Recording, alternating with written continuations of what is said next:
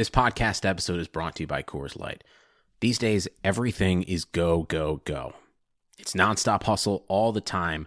Work, friends, family, expect you to be on 24/7.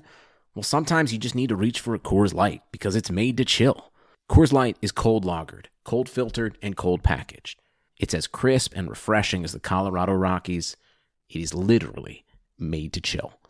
Coors Light is the one I choose when I need to unwind. So when you want to hit reset, reach for the beer that's made to chill. Get Coors Light in the new look delivered straight to your door with Drizzly or Instacart. Celebrate responsibly. Coors Brewing Company, Golden, Colorado. Buffalo's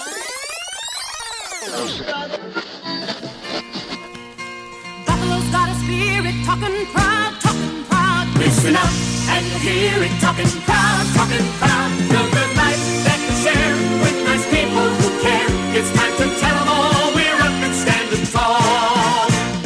America, we're a winner. Hear us now, hear us now. All right, the tape machine is rolling. Brand new episode, Talking Buffalo Podcast, episode 228. Thank you to everyone out there, as always, for continuing to listen. Download, support the show. Really means a lot to me. Got a 5-topic Friday today. This is something that I've been doing a little bit here and there. Eventually, it's going to be, well, my goal anyway, is to have 5-topic Friday on every Friday show. Tuesday will be a straight interview show, whereas Friday will be 5-topic Friday. Certainly, that's going to be the case today. Before that, though, I got 2 things right off the top here that I want to hit on. First, a programming note. Next week on the podcast, Tuesday and Friday, it's going to be a 2-parter. I got Buffalo Bills beat writer for the Buffalo News, Jay Skurski. He's going to join me, and next week's all about the state of the Buffalo Bills. Tuesday, we're going to do offense. Friday, we're going to do special teams and, of course, defense. And we're just going to break down the team position by position, in some cases, player by player. And Jay, who obviously covers the team for a living, very equipped to do so, is going to offer his analysis, his takes on a bunch of players, the position as a whole, what he considers the strengths of this team, what he's worried about with this football team, where he thinks they deserve to rank amongst the NFL as we get ready for training camp. Really good stuff with one of my favorites, Jay Skurski. So again, that's next Tuesday and next Friday on the podcast. Look out for that. And then before I jump into 5-topic Friday today, I got to send, and this is a very serious tone here, big prayers up to Dick Gallagher. Dick Gallagher is an icon, a legend, the GOAT when it comes to Western New York high school sports. And if you live in the community, if you follow high school sports, if you've played them in the last 30, 40 years, you probably know who Dick Gallagher is. He started Western New York High School Sports Magazine all the way back in 1983. I was like 12 years old. And I still remember like yesterday reading that pretty much every single week. Had a very big influence on my life. And so he ran that all the way until 2010. And then since then, he joined WGRZ TV and he was helping them promote their high school sports. Again, he's just a pillar in the community and a legend. He's a member of the Greater Buffalo Sports Hall of Fame, deservedly so. That was all the way back in 2003. Again, just a guy who's really shining the light on Western New York high school sports and athletes, bigger and brighter than anyone else before or since him. Dick's been battling cancer for a while now, and unfortunately, it's gotten worse, and now he's been moved to hospice at Roswell. Obviously, that's not good. So again, my thoughts, my prayers are with him, with his family. Dick Gallagher, what more can you say? An icon in Western New York. So prayers up to Dick Gallagher. As for today, 5-topic Friday, I got a debut in Mike Straw with me. Mike's a guy that I've known for a while now. In fact, going back almost a decade or so, I had a blog, and he was a college kid at the time writing, a contributing writer for the blog, and frankly, was not very good. I think he'll be the first one to tell you that. In fact, I'm sure we'll talk about that on the segment. But since then, he's become a very good writer. Today, he's managing editor of Sports Gaming Online. Very good website. I watch their YouTube channel, see a lot of videos. I'm not much of a gamer, but it's still interesting stuff. Mike's very well versed when it comes to sports, and especially Buffalo sports, obviously, Bill Sabres high school. He still does do some high school stuff. So anyway, he's a good guy to have on for a 5-topic Friday. Hopefully I'll have him on for many more in the future as well.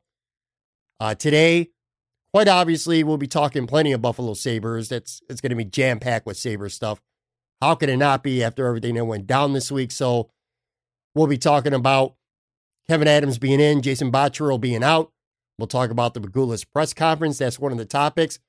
We'll talk about this team being yet again a rebuilding team, even though the owners don't want to admit that. And we'll also talk, of course, some Buffalo Bills. It is, I had on Tuesday's show Steve Mathis from Buffalo Fanatics, and I don't like much talking about the Bills when there's not a lot going on. But we're getting to that point where it's time to start talking about the Buffalo Bills. So we'll do that at least a little bit today. I ran a poll where I asked fans to vote for what position or what thing about this team is most worrisome. I'll discuss those results with Mike. And then Sean McDermott had his last press conference before training camp in July. We'll put a bow on that as well. So really good stuff. Again, with the debut in Mike Straw, not going to waste any more time here at the top. I want to get down to it right now. So here it is. 5-topic Friday featuring Mike Straw.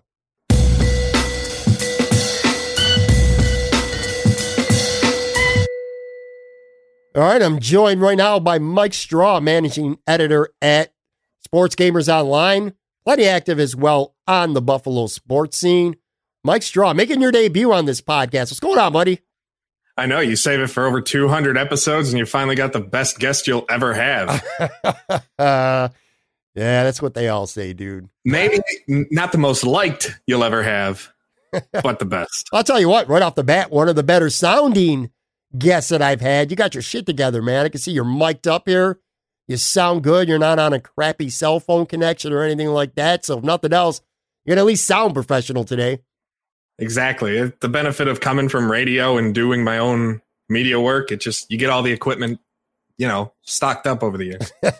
So I got a pretty packed episode today. I'm not going to spend too much time here bantering at the top. But again, this is your first time doing this podcast with me. I kind of want to give listeners at least a little bit of insight about you. Like, for starters, at Sports Gamers Online, what do you do there? I run the day-to-day operations of the site. We are a platform dedicated to sports video games. We're planning on growing to cover sports and gaming, but that's in the future. But yeah, daily videos, news reporting, articles, features, you name it, we cover it on that aspect.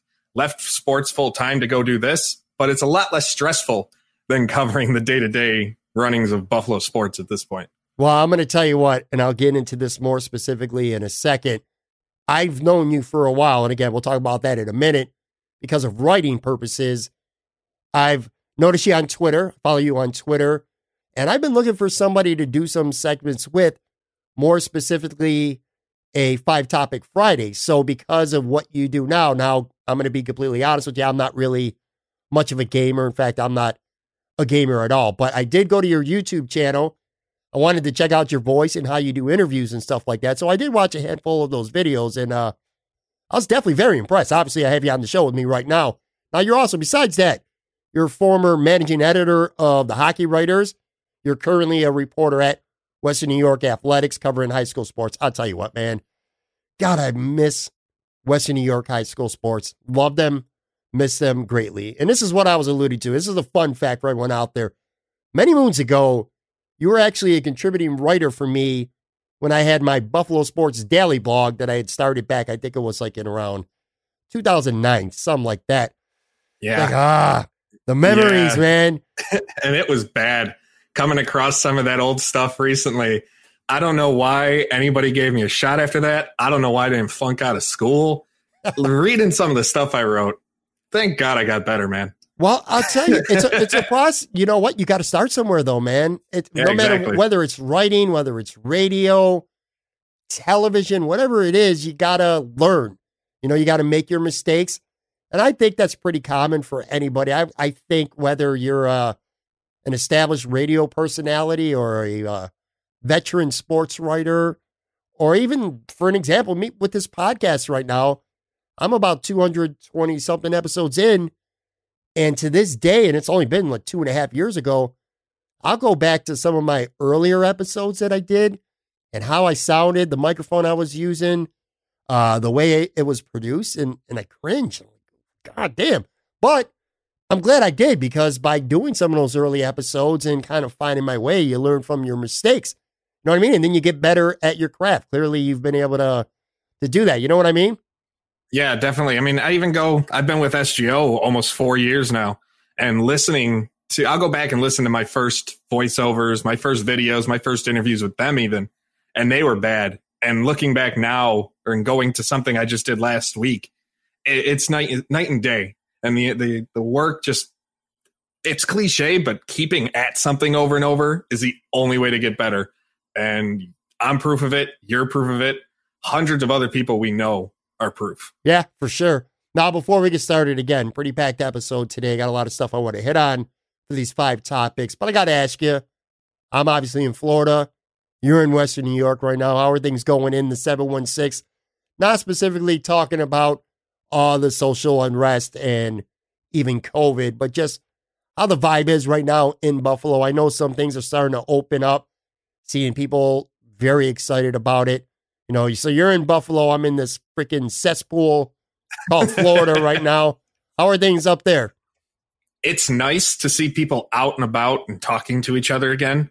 One of the things with this city that I've always loved, again, it sounds cliche, is just how well people interact with one another, how in certain areas and in certain situations, people are friendly with one another. And during the whole thing, it was just silent. We had become a ghost town, and it's nice going out and seeing people actually talk to each other and say hello and not be really afraid to have a conversation with someone else anymore. Like I said, man, so 5 topic Friday here, packed with a lot of Sabres stuff because of everything that went down. They didn't do anything, did they? Did a little something. So we got heavy Sabres, a couple Bills things too. But with the Sabres, I'll tell you what, before we actually jump in the water here, I kind of want to set the mood for how I feel about this organization right now. And I think it's one that many can relate to if either you're a Sabres fanatic or if you're an old school wrestling fan. Now, I know you're a big wrestling fan, right? Huge. Okay. Well, then more than I like to admit. Well, then you'll understand this. Okay. Now, I am older than you, so I'm going an era probably before you, but I kind of compare the Buffalo Sabres right now to old school 1980s WWF. And here's what I mean. All right. So when I was a kid, I looked forward Saturday mornings all week long, because at that time, this was before Monday Night Raw. WWF in the 80s was on in the mornings, on Saturday mornings into the early afternoon. Just like Sabres fans, you know, you count down the minutes all day long till the puck drops at night because you're excited about this team. You can't wait for the next game. That's how I felt as a kid about WWF wrestling on Saturdays. And I would buy literally every wrestling magazine, and I could convince my mother to give me money for every month.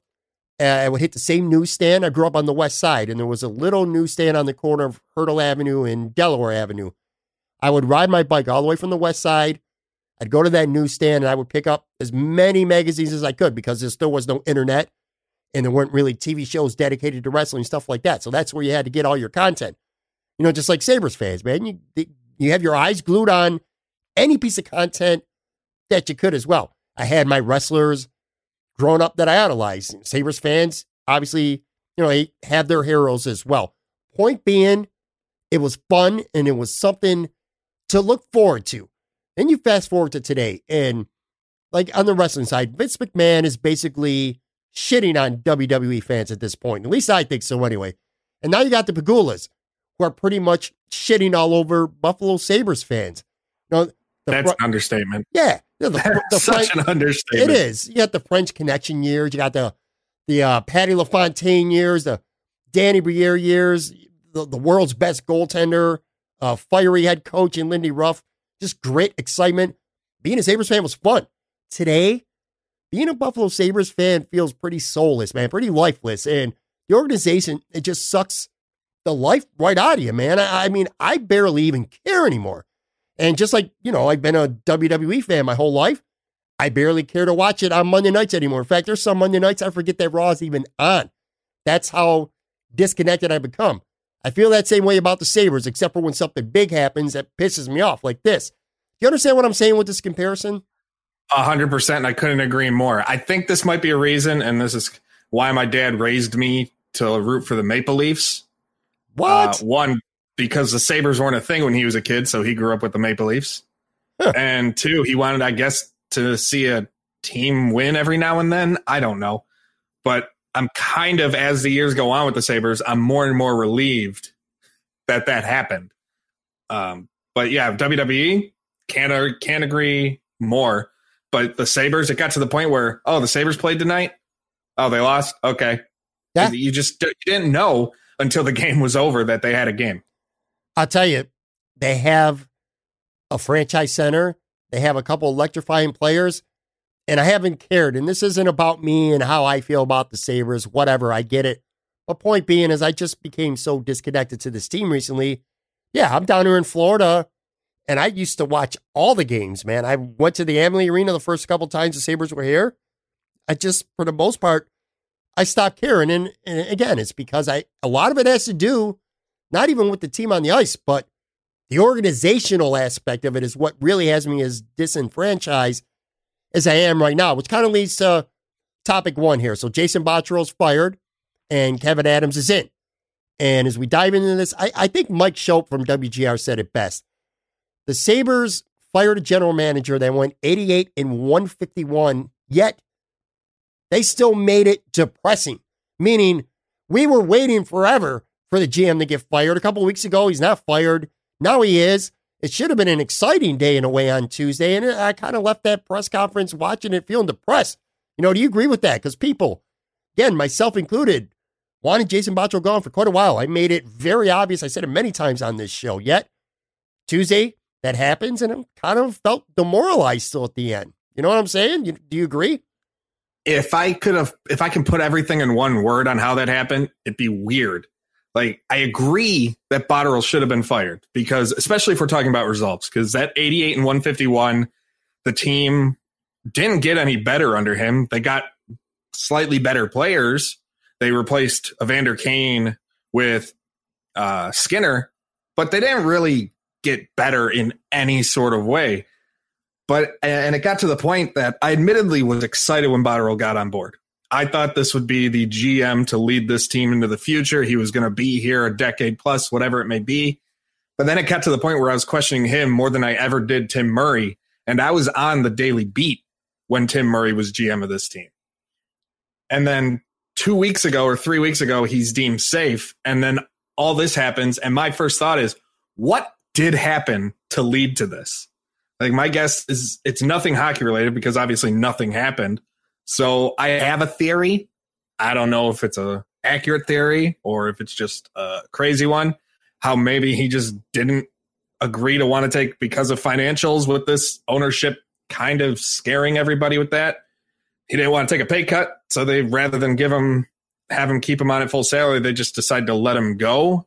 I don't know. It doesn't really make sense the more I think about it, but that's the only logical reason I can think of why something changes so quickly in such a short period of time with nothing happening. Yeah, well, there's a point to be made in that, and there's absolutely no question at all that money is at the root of what happened, not just with Botterill, but I mean the entire department around him. They wanted to slash a lot of jobs, and Botterill, they want to lose scouts, stuff like that. So I'm sure that's part of what changed. I mean, again, you said it. The firing should not be criticized. I mean, the guy arrived here in 2017, and at the time, the Sabres were 26th in the NHL upon his arrival. They were 25th in the NHL this year before COVID shut the season down. Well, they didn't shut the season down for 24 teams, but they shut the season down for the Sabres because they couldn't be one of the best 24 teams in the NHL this year. So, God. And by the way, that 25th in the league this year is actually the best of his 3 seasons as a Buffalo GM. I really don't think we need to debate on the merits of him getting fired.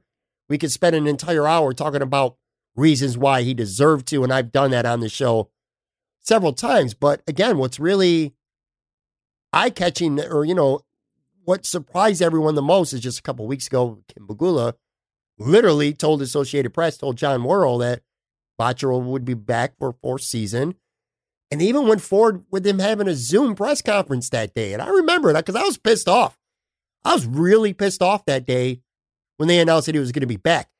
And I remember talking to a couple of Sabres beat writers, and they were like, well, why is everyone surprised? This was the expected outcome all along. So the expectation was that he was going to return. Ownership says that he's going to return. And then a couple weeks later, bam, he's gone. In fact, I'm going to read you the exact quote. Kim Magula said, he's our GM. Our plan is to continue with him. I realize maybe it's not popular with the fans, but we have to do the things that we feel are right. We have a little bit more information than maybe a fan does, some inner workings that we see some positives in. More on, by the way, her condescending fan comment shortly. So he's out. Now Kevyn Adams is in. He's the Sabres' fourth general manager since Terry Pegula took over 9 seasons ago. He's been in the organization in a variety of roles for many years now, but he's never been a GM before. And Terry Pegula said during the press conference that they didn't even conduct a search. So what are your initial thoughts on Kevyn Adams taking over as general manager? So I don't like using the term puppet or pawn often to describe someone's role in an organization, but that's kind of immediately hearing we didn't conduct a search. Mm-hmm. That's all this feels like to me. A no-name type of, in terms of management, we all know the type of hockey player he was and his roles as like a player development and coach and stuff like that. People know who Kevyn Adams is. But when it comes to management, he's a no-name that won't question ownership. But it gives me the feeling that this is the best they can do considering all the circumstances. One, the shutdown of the league. And two, with everything going on in the optics, who would really want to come into this mess? Do they really think they can get a legitimate search done with this mess of an organization at this point? Yeah. And I got to the thinking, I'm like, I feel like at times there was more structured 18 years ago when the league owned this team than there has been in the last almost decade since Pegula bought him. Yeah. I mean, I don't want to talk about Kevyn Adams too much from a hockey perspective and his qualifications and his intelligence level, because to be completely honest with you and everyone listening, I'm not qualified to do that. You know what I'm saying? So I'm going to stay away from that. The one thing this does reek of is him being a yes man. Whereas I think Botterill was clearly getting a little more, I don't want to say combative with ownership, but he wanted things done his way. The Pegulas wanted things done their way, and there was no compromise there. And the Pegulas are going to have their things done their way. Kind of feels to me, my first thought is Kevyn Adams is going to do the things the way that the Pegulas want them done, whereas Botterill was not willing to do that. I think ultimately that might be the biggest reason why things changed so much in the last 3 weeks with them. But yeah, man, the guy won a cup, and he's a Buffalo guy. In fact, didn't he even say that during the press conference? He's a Buffalo guy, or he might have even said that himself. Yeah, I don't know. I'm shocked. Maybe he said it, and maybe I've just become numb to hearing it. I was waiting for the term blue collar to come out because that's what everybody who gets a job for an organization in the city does. All right, let's switch topics here. So the Pegulas finally speak. Kind of wish they didn't in a way. I said on Twitter, you know, you do the tired and wired. I said wired is fans wanting to hear from the Pegulas for months. I said tired is fans actually hearing from the Pegulas after months. It was like, you got to give them credit in a way, because it's like they managed to still piss off fans despite firing the guy who had everyone had been calling for. So what are your thoughts on the whole for Terry and Kim talking what felt like an incredibly uncomfortable press conference, or if that's what you want to call it? Again, I'm going to use the term I used earlier. It felt weird. Everything about it was awkward and, as you said, uncomfortable. And you made the perfect post on Twitter, and it's true. Constantly we hear from media, from fans, we need to hear the owners talk about what's going on. We don't hear enough from them. But every time they call or they come out and they talk to somebody, they always end up doing more harm than good and putting their foot right into their mouths and doing more damage from a publicity standpoint, that at this point, they're better off just being the silent owners. no matter what. Don't come out and say a thing because you're not going to make anything better. You're going to make everything 10 times worse than what it would have been 24 hours ago had you just kept your mouth shut. I'll tell you this. I agree with you 100% for the record. I think this lends even more credibility to the fact that I think they truly, and they're not going to, not anytime soon anyway, they need to hire a legitimate director of hockey operations. If they had that, even if they made this move this week, you would have been hearing from that person. It would have been more about hockey as opposed to hearing from them. But then you have them to piggyback off that point. I think it was Adam Bonini asked that question, and Terry goes, "Well, I don't believe in that philosophy." Yeah, I don't know if he just doesn't get it, or if something's not all right.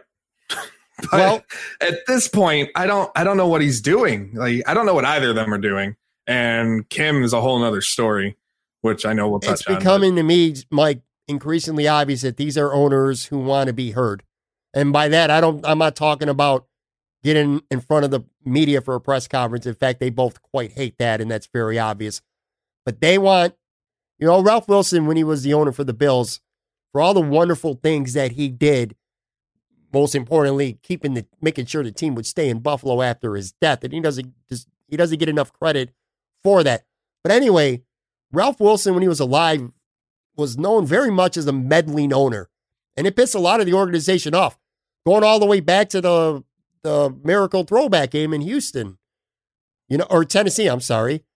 Yeah, he's the reason why Rob Johnson was the quarterback and not Doug Flutie. Several players have said that. I remember having a conversation with Eric Moles. I did an interview with him, and he flat out said that. That's the way Ralph Wilson was. He had a lot of influence on who was drafted, who was signed. Now, granted, you are the owner, so by law, not law, but you have the ability to really do what you want to do. But that's what I'm starting to feel. I'm starting to feel that way when it comes to the Pegulas. And I'm not talking about with the media, but I'm talking about inside those walls of that team. They want to make the calls. And I think that's the biggest reason why, not even because of money. I think that's why they don't want a true, legitimate, team president, well, besides Kip Pegula.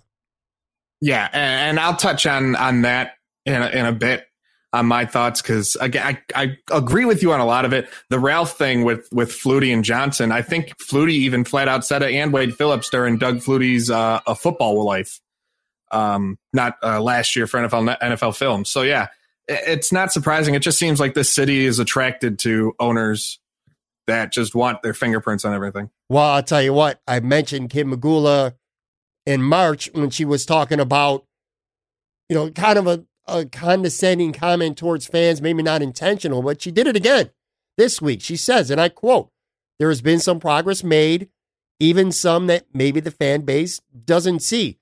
That to me is Kim Pegula doubling down on the fans not seeing shit after just saying that a month ago. I almost kind of respect her for having that attitude in a way. You know what I mean? I get it because she's got her stance and she's firm on it. But every time she talks, it sends a clear signal to me, at least, that she has this shit don't stink attitude. And no matter what she says, people just won't understand it. And it's like, no shit, the fans don't see everything. They're not there every day. But it doesn't mean the optics of what's clearly a messy situation with this team aren't visible to everyone.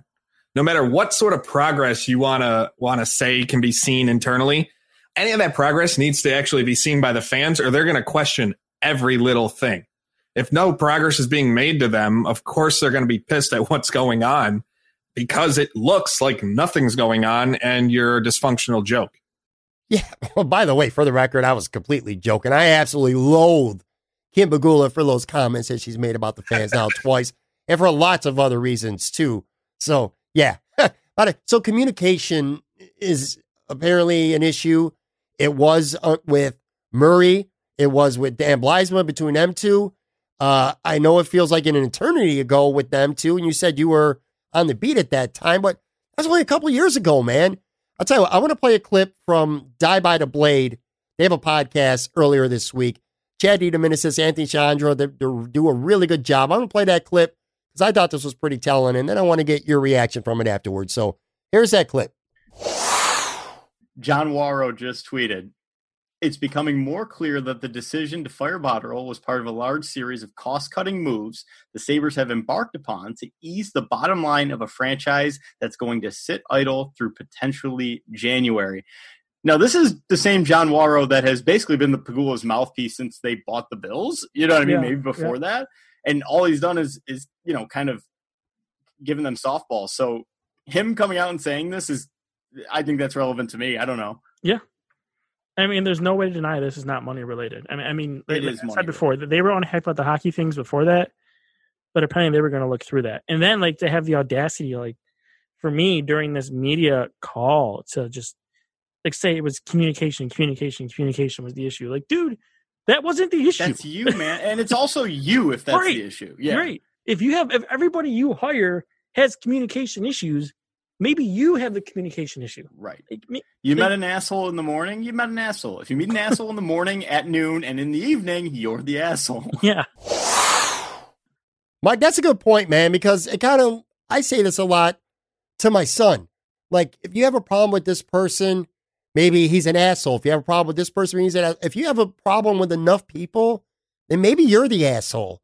You know what I'm saying? It kind of is like that. There's a lot of communication issues now with different head coaches, different GMs, different people in different roles, some players on the team. Maybe it's you. I honestly didn't think it could get much worse than what it was under Murray and Bausma. Because I seen it, the arguments, I heard stories of Murray wanting different players to be played, Bausma having his own ideas and them not getting along. But this between ownership and Botterill, what's coming out about what he believes in contracts and just overall communication between levels of management. They say they're on an even level. They're a flat organization. Get out of here with that. No organization is a flat organization, no matter what you try and spoon feed the people who are willing to listen to it. But I've never seen, and Ralph Krueger is completely out of this because I don't know much enough about his input. I have a feeling it's going to get a lot higher and he's going to have a lot more say going forward. But from Botterill to Pegula, it just seemed like anything Botterill wanted to do, Pegula had an idea against it. No matter what was done or said, Pegula had his own ideas. Both Pegulas, I should say. And it's kind of, Chad put it best and you put it best. The asshole comment is something that I didn't think of until hearing it, and it makes complete sense. Because fool me once, shame on me. Shame on you. Fool me twice, shame on me. Fool me 3 times, well, you're an asshole, I guess. And this is GM number 3 in 6 years. Again, at this point, it's you. It's not me. It's you, Terry. Stay away. Kim, stay away. Please. Even best case scenario, Mike, the best thing you could say about the Pegulas is they have an inability to find the right people for the job. And that's if you're being as nice as possible. I'm going to wrap this topic up specifically. I want to read 2 paragraphs from a column that Mike Harrington wrote in the Buffalo News. Now, I get it. A lot of people, some people love Mike. Some people hate Mike. I agree with all you, for the record. Mike's my guy, and I can't stand him once in a while. I get all that. But one thing you have to say, dude is not afraid to ask the hard questions. He's not afraid to write what he's going to write and then go in that locker room or whatever and face the music after. So that's why I read a lot of his shit on here, because he's not afraid to take accountability for what he writes. And this is what he wrote regarding the Pegulas. And I want to read this. He says, Kim Pegula has long been over her head as team president. The success with the Bills is because they got lucky finding first-timers Sean McDermott and Brandon Beane. No one should have any faith in her. Many fired coaches, general managers, or front office executives privately rip her once out the door as the number one problem in the organization. That's really telling, by the way. She declined to comment on that assertion when it was presented to her Tuesday. Her flip-flop on Botterill's status is the latest example that you can't trust the words she says. And she even doubled down on the famous inner workings line Tuesday when she said, as Terry said, there have been some progress made that maybe the fan base or you guys don't see, but we don't think that this is a rebuild. Memo to the team president, stop talking down to your fan base. Honestly, talking down to your fan base is the least of any of that that's concerning to me. The fact that front office executives and GMs and coaches have ripped her as the number one problem upon leaving privately, that says an awful lot. And I didn't even realize that until I just read that right now. Do you think that the inner workings that we don't see is just the work being done to their yacht with all the money they're saving? It could be, man. It's getting hard. I don't know what it is right now. I can tell you the inner workings aren't getting their businesses back up and running in downtown Buffalo anytime soon, because I haven't heard anything about that. Yeah, I can spend an hour on those, but I won't. Me too. But she said something about, we don't think this is a rebuild. That's the next topic. The Sabres are in a rebuild right now, even though they're denying it. And again, she said, we don't think this is a rebuild. We have a great foundation to build from. 2 hours later, after saying that, because we only talked about the easy parts, by the way. We don't talk about Jason Botterill being fired right now. 2 hours after that, several more got fired, relieved of their duties. Chris Taylor, the Amherst coach, Ryan Janikowski, the director of amateur scouting, the Amherst GM, Sexton got fired, bunch of GMs, bunch of scouts, player personnel development, like 20 people ended up getting fired. That, to me, is just insane. So why didn't that happen during the press conference? They did this 2 hours later. It makes no sense to me. You know what I mean? Maybe they wanted to officially get Kevin on the job because apparently he made all the calls. Yeah. Let's talk about a first gig. Hey, congrats. You're a GM of one of 31 NHL teams. Fire half the staff. Complete bullshit. Complete and utter bullshit. Sorry, go ahead. Yeah. The only dismissal that confused the hell out of me, because again, I don't know much about the scouts. I don't talk to the scouts. I agree that the scouts should have been canned. 100%. A clean house is needed when things like this keep happening with this roster and who you bring in. But I don't get the firing of Chris Taylor. Team was set to make the playoffs again. Sure, they haven't won a series under him, but each year they've gotten better. He's gotten the most out of his players, and he's going to be a damn good coach somewhere. He's not going to, by the time the next AHL season or NHL season starts later this year, like December, guarantee you he's behind the bench somewhere. And he'll be on a short list of head coaches. Yeah, he's been the one that's probably Buffalo media, people that I've talked to, have criticized more than any others. And sure, you can make a case. Again, this in a way should be a happy thing. You cleaned house. That's basically what the Sabres just did. And it doesn't feel good, though, because it's hard to have faith in them that they're going to do the right thing. And again, pointing the money. And this is clearly also business. These are business decisions right now that we're seeing. They're not going to probably hire anybody for the next couple months at least. And are they going to replace all these people? Or are they going to drastically cut down this department from, let's just say, 21 people down to 9? You could see something like that happening as well. And again, the Pegulas just constantly meddling with this team right now is not a good thing. In fact, you know what? I got another clip for you that I want to play.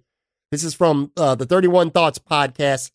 Elliot Friedman talking about the Pegulas being involved with Darcy Regier. I'll just play the clip, then I'll get your reaction after. Here's that clip. You have Terry Pegula saying not only we had too many differences of opinion with Jason Botterill, but also saying we felt we weren't being heard. This very much sounds to me like this is going to be the Pegulas with a couple of hands on the steering wheel here. They will be making the decisions from now on. Thank you very much. Would that be fair? Well, I think they always have. I think yes, but I think they always have. Like, I remember when Darcy Regier took over, or they took over under Darcy Regier, one of the things that I know Regier felt was that there was a lot more interference from ownership than he was used to. When he was hired, the Sabres were like a model organization, and they said the general manager runs the team and we trust you to run the team. And sometimes it worked and sometimes it didn't, like most organizations do. But I know he felt that the Pegulas were incredibly involved, more so than he was used to.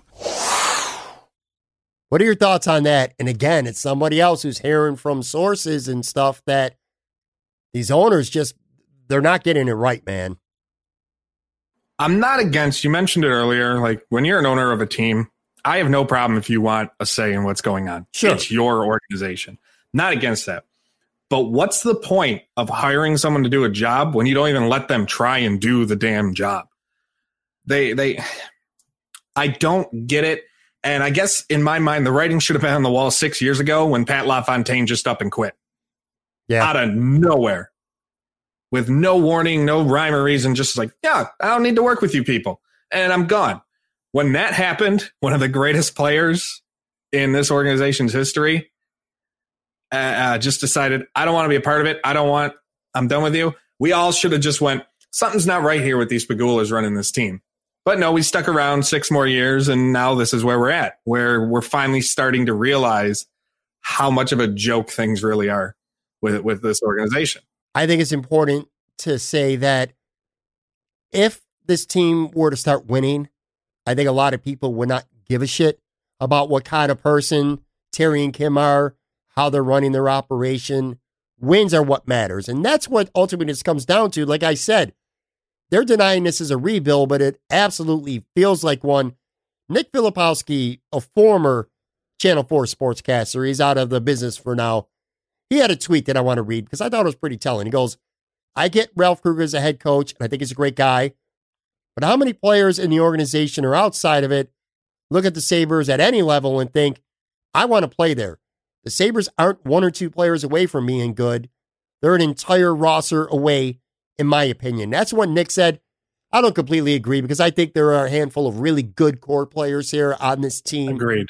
But having said that, I also think he's right because this is not a team that could add 1 or maybe 2 more players at the most to this roster and be good. That's a team that needs a rebuild. Do you agree with that? I don't think a full rebuild, but I think a monster. I think there's close to a full rebuild without being in a full rebuild. Ralph Krueger will, in my opinion, based on the type of person he's had. Now, I've had 2 conversations with him. And in my opinion, he's just the type of guy, and what players have said, they actually really like playing for. So he may lure some people that you don't expect to come to the organization to play for them, just to play for him and play with Jack. Now, the rebuild, I think, isn't necessarily with the roster because there are some pieces. It's with the scouting department that built that roster. So I guess you can kind of say, hey, Mike, why doesn't that mean the roster too? Because a lot of these people are from, a lot of the players right now are from outside the organization, very few homegrown talent. And that's where they need to fix immediately. They blew up. We talked about them blowing things up with the scouts, and they got rid of nearly everyone on the developmental level. But for some reason, they didn't get rid of Kevin Devine, who's been there since, at this point, it feels like since the Sabres became an organization. And I don't know what dirt he has on the team, what he knows, or what he'll risk saying, but it's got to be something for him to survive all of these over the past decade plus, while helping find no true top-level players or even top 6 players through the draft, which is what he's there for. He's run the draft. He heads that scouting. And aside from the guaranteed hits like Rasmus Dahlin and Jack Eichel, who you were taking them no matter what has he really done? Yeah, I agree. I'll tell you what, with Kevin Adams, we spent a lot of time talking Sabres. I can't remember the last time a general manager who was so new felt like such an afterthought because of all this other shit that's going on. In a way, I feel bad for him because I think that fan feelings towards this organization, if they're not rock bottom, they're right there at rock bottom.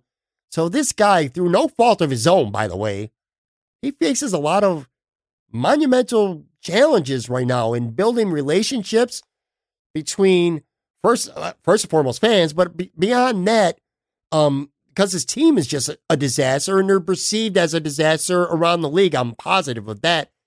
He's got a tough job building relationships with agents and general managers around the league because, you know, it's going to be a very difficult selling point right now to get a good free agent to come to Buffalo. Probably harder now than it's been in quite a while. Now, I know you talked about Krueger, and there might be some guys out there who would like to play for him, but you got to admit, man, you look at this organization from top to bottom, you're a free agent that's going to be sitting out there. Who the hell knows how this season's going to play out or the off season, but at some point you're going to be a free agent. You're out there. If you have any offers from any other teams, why would you want to come to Buffalo? The only thing I can think of is they want a 1 year like prove it deal, and the Sabres would give it to them. That's the Sabres only would way. give them $5 million for 1 year where they can say, all right, I'll go in, I'll play well, and then I'll cash in elsewhere because I'm not staying here long term. Absolutely. Or if they're just going to flat out overpay like crazy. It reminds me of back in the day with the Bills. The only type of free agent the Bills were ever going to get is a guy who no one else wanted, a cast off, or a guy who you were going to pay so much more money than anyone else. Like when Mario Williams came to the Bills. He came to the Bills because they literally emptied the vault. Derek Dockery came to the Bills because they gave him $49 million over 7 years. Or in some cases, guys came to the Bills because no one else wanted them. They were cast off. I kind of feel like the Sabres are in that boat right now. Yep. No, agreed. And they're going to be in that boat for a while. And again, through no fault of his own, I feel terrible for Kevin Adams.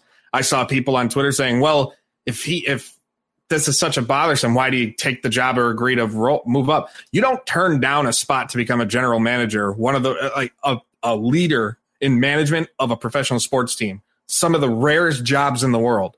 You don't turn that down because if you come in and somehow you turn this ship around, you are going to get paid. And if you don't turn the ship around, you have that out of saying, well, look at the organization I was put in charge of, and you'll get another chance elsewhere. Yeah. If you quit and say, nah, owners in other area teams are likely going to look at that and going, okay, maybe he's not, and we know how much this means in hockey for some reason, maybe he's not loyal or whatever it may be. So him keeping this job and taking it isn't a problem to me. I feel terrible for him because he has work cut out for him, but who knows? The Sabres might luck into this like they did with McBean on the Bills. Realistically, if you're a Sabres fan right now, that is realistically the best that you could hope for is that they luck into Kevin Adams being the right guy and that things will turn around. Last Sabres point I want to make here, and then we'll move on. I got a couple Bills things to finish off the podcast. The Athletic, John Vogel put up a poll asking fans to rate their faith in the Pegulas on a scale of 0 to 3, obviously 0 being the lowest, 3 being the highest. Over 2,700 people voted. Dude, 88.7% of those fan voters gave the Sabres faith in Pegula either a 0 or 1. That is, you're talking barely 11% of Sabres fans right now have literally any faith at all in Terry and Kim. And it just sucks because it feels like an eternity ago when not only was his team pretty good, but more importantly than that, at least from a fun standpoint, fans liked this organization. They didn't always have to be one of the better teams in the NHL, but they were at least fun and fans liked them. Fans don't even like the Sabres right now or for the last couple of years. It's sad. I remember, I mean, obviously you remember, everybody listening remembers the days of being on the waiting list for season tickets. Yep. But we're now at a point where you can go, aside from Montreal and Toronto games, because that's how season ticket holders make their money. We're at the point where you can go to almost every game in a season for an average of about $10 a ticket. We're lower than the Bills' lowest low. And the Bills went 17 years. And I think we're at a point from at least every year with the Bills, it was, well, maybe this year they do something. Unless teams make the playoffs in the NFL. But I feel like we're at a point where fans are more down and more depressed about the Sabres than at any point during that 17-year drought with the Bills. Yeah. All right, so I got 2 Bills topics to finish up. There's not a lot going on in terms of news. In fact, there's nothing going on in terms of news, but that'll be changing pretty soon. It's getting to be close to that time of year. So one topic I have here is I put up a poll on Twitter asking fans what their biggest worry was about this team heading into 2020.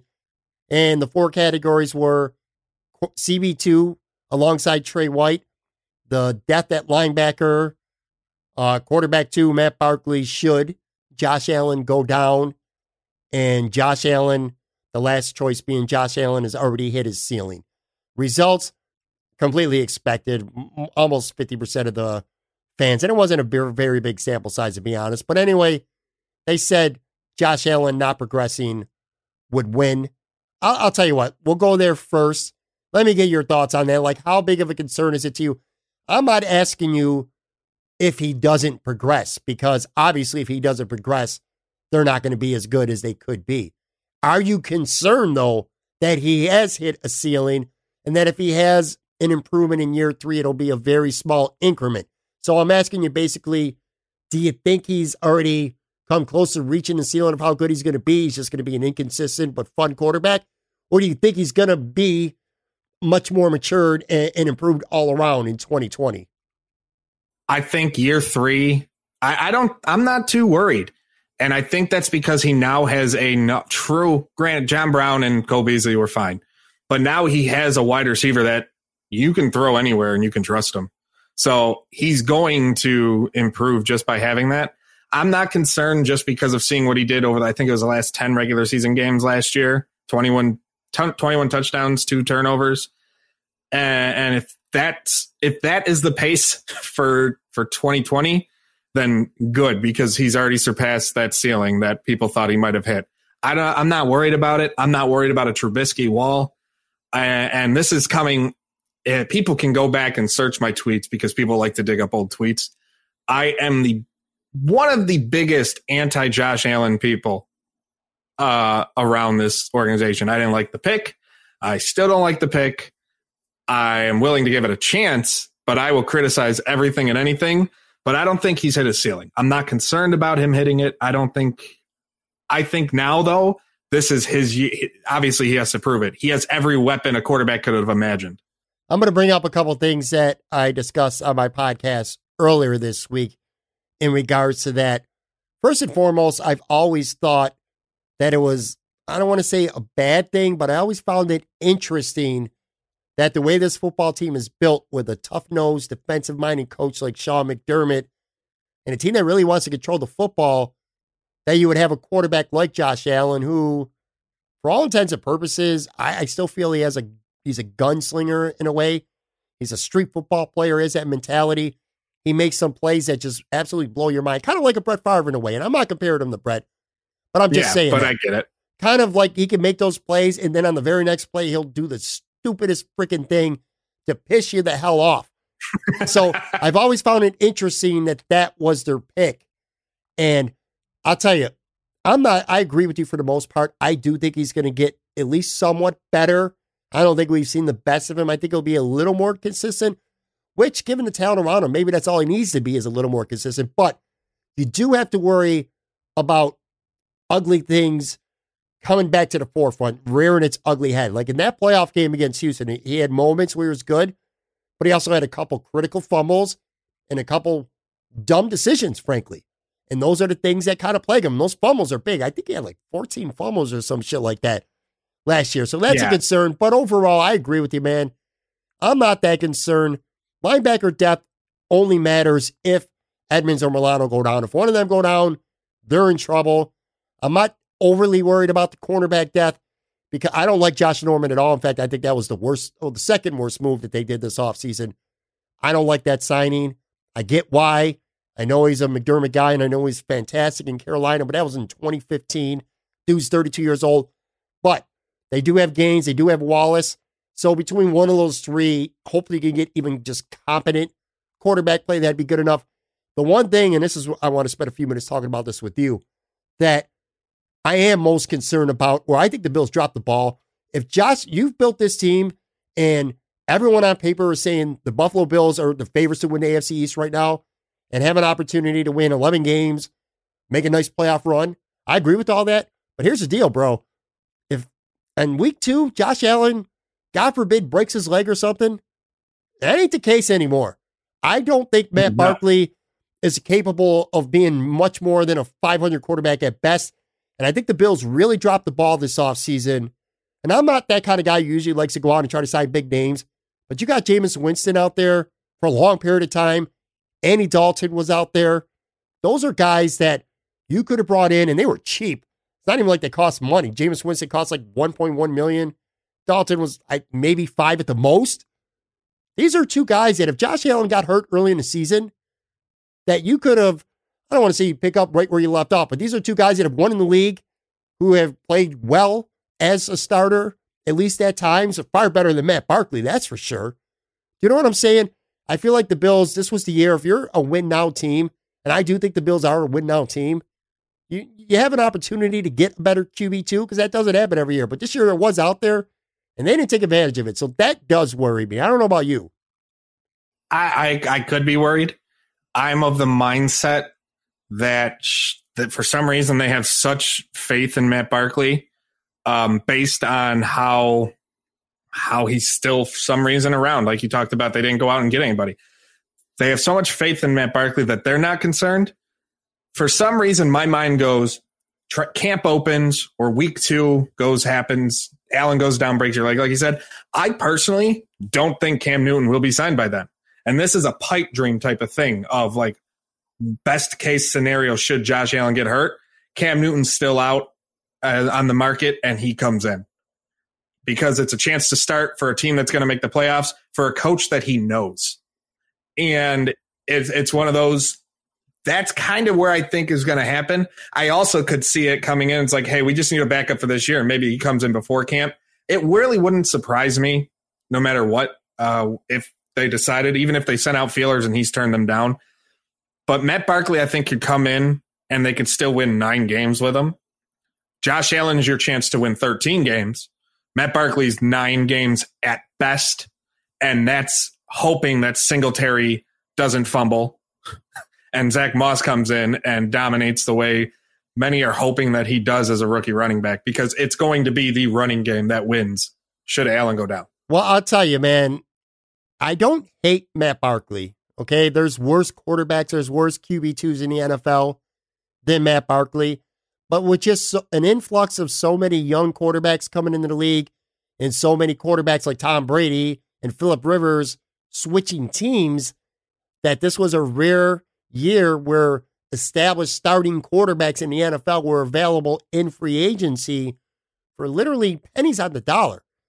And I get Matt Barkley being a good presence in the room, and I know why the Bills like him so much. He's very close to Josh Allen. That's well known. But I just don't feel comfortable. I don't know if I agree about him being a 9-win quarterback.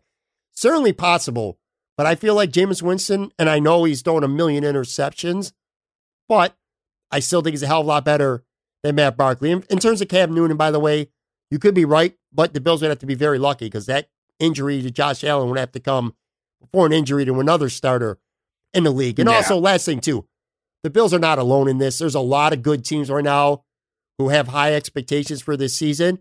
And if their quarterback goes down in week 1, say goodbye to those expectations. Look no further than the Tampa Bay Buccaneers. All this talent around. What if Tom Brady goes down in week 1? Then what?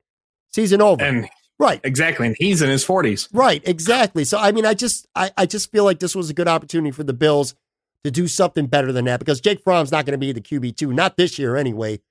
I just don't love Matt Barkley. Hopefully this is not a discussion we ever have to have again, because it doesn't happen, but it could, so. Yeah, there's always that what if. And I'll just say, if the Bills need somebody on developing quarterbacks, I happen to develop the best 7th-round quarterbacks in Madden, so they can always call me. Last topic here. So Sean McDermott spoke to the media on Wednesday. Last time he's going to do that before training camp. Pretty standard, typical Sean McDermott stuff. Vanilla bland, not by accident. He spoke of protocols with COVID, not being able to have OTAs and mini camps physically. Same for the other teams, yada, yada, yada, yada, yada. But he did speak of discipline and staying disciplined during these times, which it's a take that I liked. I fully agreed with it. And in fact, I'm going to play that clip right now and come back to you for a quick take on it. Here it is. I think, again, it goes back to, it's a key word here, discipline. You go back and you say, hey, early on, we were very disciplined, right? In our house, are we staying disciplined? It's easy to lose that element as you go through day after day. It's easy to start that way, right? But who can do it? Who can remain disciplined? No different than workouts, right? Why do New Year's resolutions fail, right? Because it's easy to start, but who can see it through? And that takes discipline, and that's sometimes what helps separate some individuals and some teams from others. I'll tell you what, for Sean McDermott's standards, having that New Year's resolution pun in there, I like that. That was a pretty strong take. Yeah, him, like you said, he's usually a very vanilla. That's the most personality I think we'll ever get out of a McDermott. And I'm okay with that, because if he coaches and if he is our Bill Belichick in this organization, I don't care what he says. I don't care what he doesn't say. Go out there, coach, win games, do what you got to do, win championships, hopefully. You can do whatever you want. Because, again, it comes down to winning matters, and this organization has done that, which is weird to say, but for the last 3 years. You know, I'll tell you what, Mike, I've grown up, and I'm not particularly proud of it, but very skeptical when it comes to the sports teams that I love, or at least the Buffalo sports teams that I love. I grew up a Yankees fan, and obviously they won a ton of world championships, so I've been very spoiled in that regards. But the Knicks, I grew up loving the Knicks. Obviously the Bills and the Sabres. Okay, the Sabres and the Knicks, I really don't, as bad as the Sabres are, they're not as bad as the Knicks, which is pretty goddamn pathetic. I don't know. I might rather have Dolan as my owner at this point. I mean, I'm a Knicks fan too, so it cringe. If you could have seen my face when I said that, yeah, I like couldn't even by myself saying it. But so anyway, growing up a Bills fan, man, and again, I'm not really proud of it per se, but I just was let down so many times from them sucking and being good, losing the Super Bowls and going 17 years. I've just been trained to have low expectations of this team. And so I'm not a homer. Basically, the long-winded thing I'm getting here is I'm hardly accused of being a homer when it comes to Bills talk. Having said that, this organization right now with McDermott and Beane leading the way, I can't remember, and you have to definitely go back to the Super Bowl years for sure, that I've been more confident and had more faith in a coach GM tandem than I do right now. I love Sean McDermott as a head coach. I think he is 100% absolutely spot on perfect as the Bills head coach. He is everything they need on the field, off the field, character driven. People have literally bought into the culture of the Buffalo Bills, something that's very badly lacking across town with the Sabres. I feel like Bills fans, especially if you are, now listen, there's a lot of Sabres or Bills fans who don't give a shit about the Sabres at all. So all the Kim and Terry stuff, in Buffalo Bills fans' minds, these guys are perfectly fine owners, But if you like both teams, you get what I'm saying here. You got to be thankful that Sean McDermott's the head coach of this football team right now, ain't it? Yeah, and I think maybe they don't meddle as much, the Pagoos, because they have a proven track record that they can get the job done that they want to get done. And Sean McDermott will tell them to go fuck themselves. He just looks like that seems that kind way, of guy. Right? It seems like you see somebody, here we go. Here's a good comparison. So my wife and I, we talk about it all the time. Go back to WWE. When Stephanie McMahon's on TV, we think about being her kid and not wanting to piss her off because of her voice and how scary she could be. And I kind of feel like that with Sean McDermott. I don't want to would never want to piss him off or be on his bad side because he would terrify me. He looks like he would terrify me. And maybe that's the way you get the job done as an NFL coach. But for him, no one seems to, people still bring it up on Twitter because people love living in the past, but no one seems to really remember the whole Nate Peterman, Tyrod Taylor benching fiasco with the San Diego game and all that, or the LA Rams game or Chargers. LA shouldn't have football teams. Let's put it that way. But no one seems to remember that because of what's happened since. They've made the playoffs twice. They, all intents and purposes, should have won in Houston. I don't want to get into that because I cringe every time I think of how that just unraveled in every single way. But this is a coach and this is a GM that agree with each other, seem to be on the same mindset, wavelength with everything. Granted, McDermott had a say, whether anybody admits it or not, had a say in bringing in Beane as the GM. But he just seems to, no matter what player comes in his roster, they just buy into it immediately. They take that sip of Kool-Aid and they're ready to go. And even getting something out of Shaq Lawson last year, granted it was a contract year, but getting something out of him for Frazier should have got a head coaching job this year just because of that. But Frazier and McDermott getting what they can get out of players who you don't expect anything from, like Jordan Phillips, is impressive. And it's something we haven't seen. And it's hard to not drink that Kool-Aid of the Bills right now. It is very hard. Last question here, and I'm going to let you go.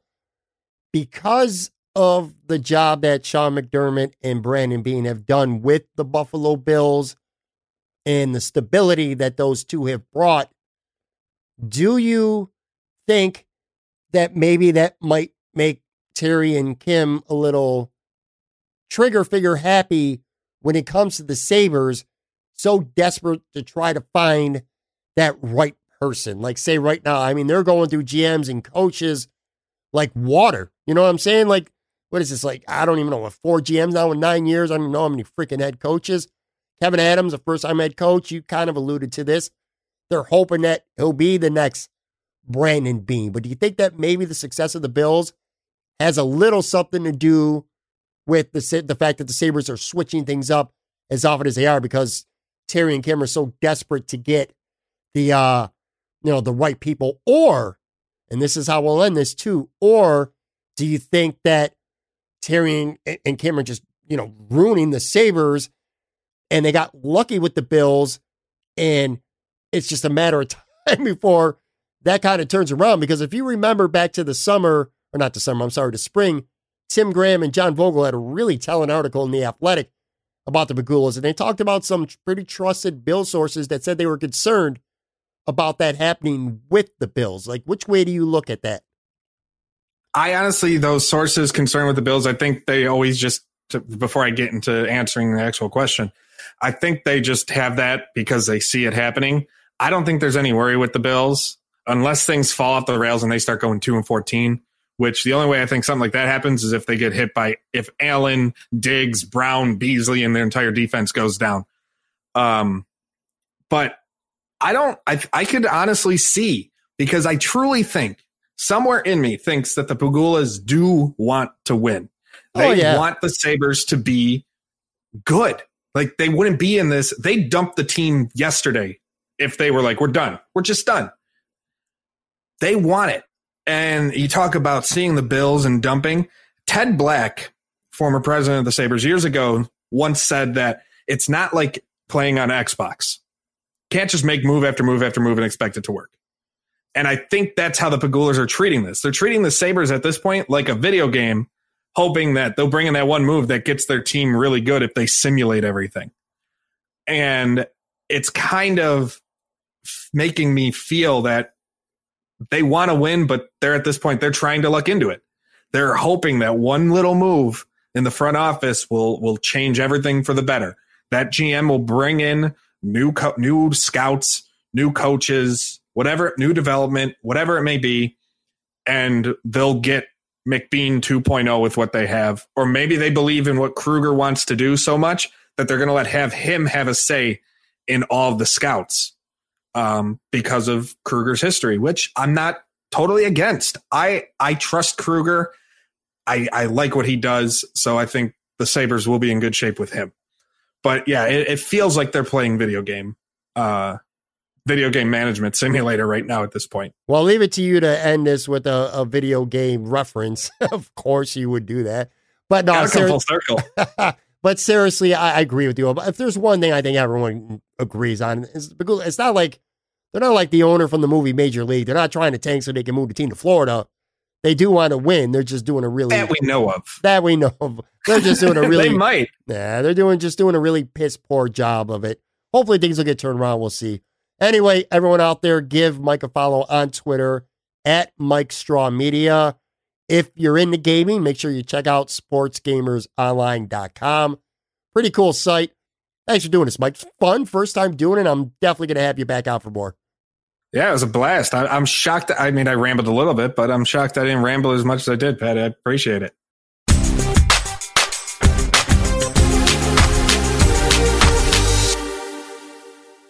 All right, good people. That is going to do it for today's show. Very solid debut, Mike Straw. Look forward to having more 5-topic Friday segments with him in the future. Thanks again, Mike. Also want to thank today's show supporters, 26 Shirts, Audimute, and Sounds Assured. Coming up on the podcast next week, a two-parter, Jay Skursky, beat writer for the Buffalo Bills at the Buffalo News, is going to be my guest. He's going to be on next Tuesday and Friday, and it's all about the state of the Buffalo Bills. We're going to go through each position on the team, talk about pretty much every player.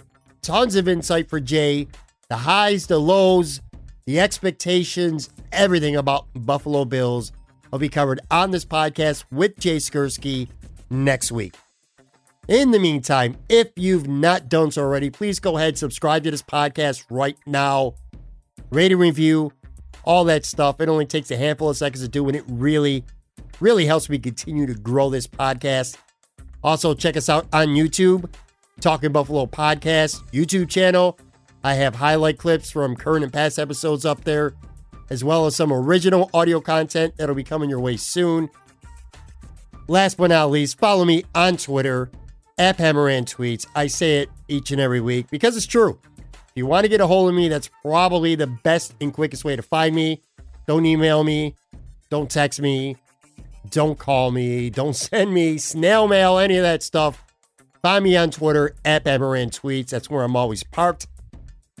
Thank you so much for listening. I really, truly appreciate each and every single one of you. I really do.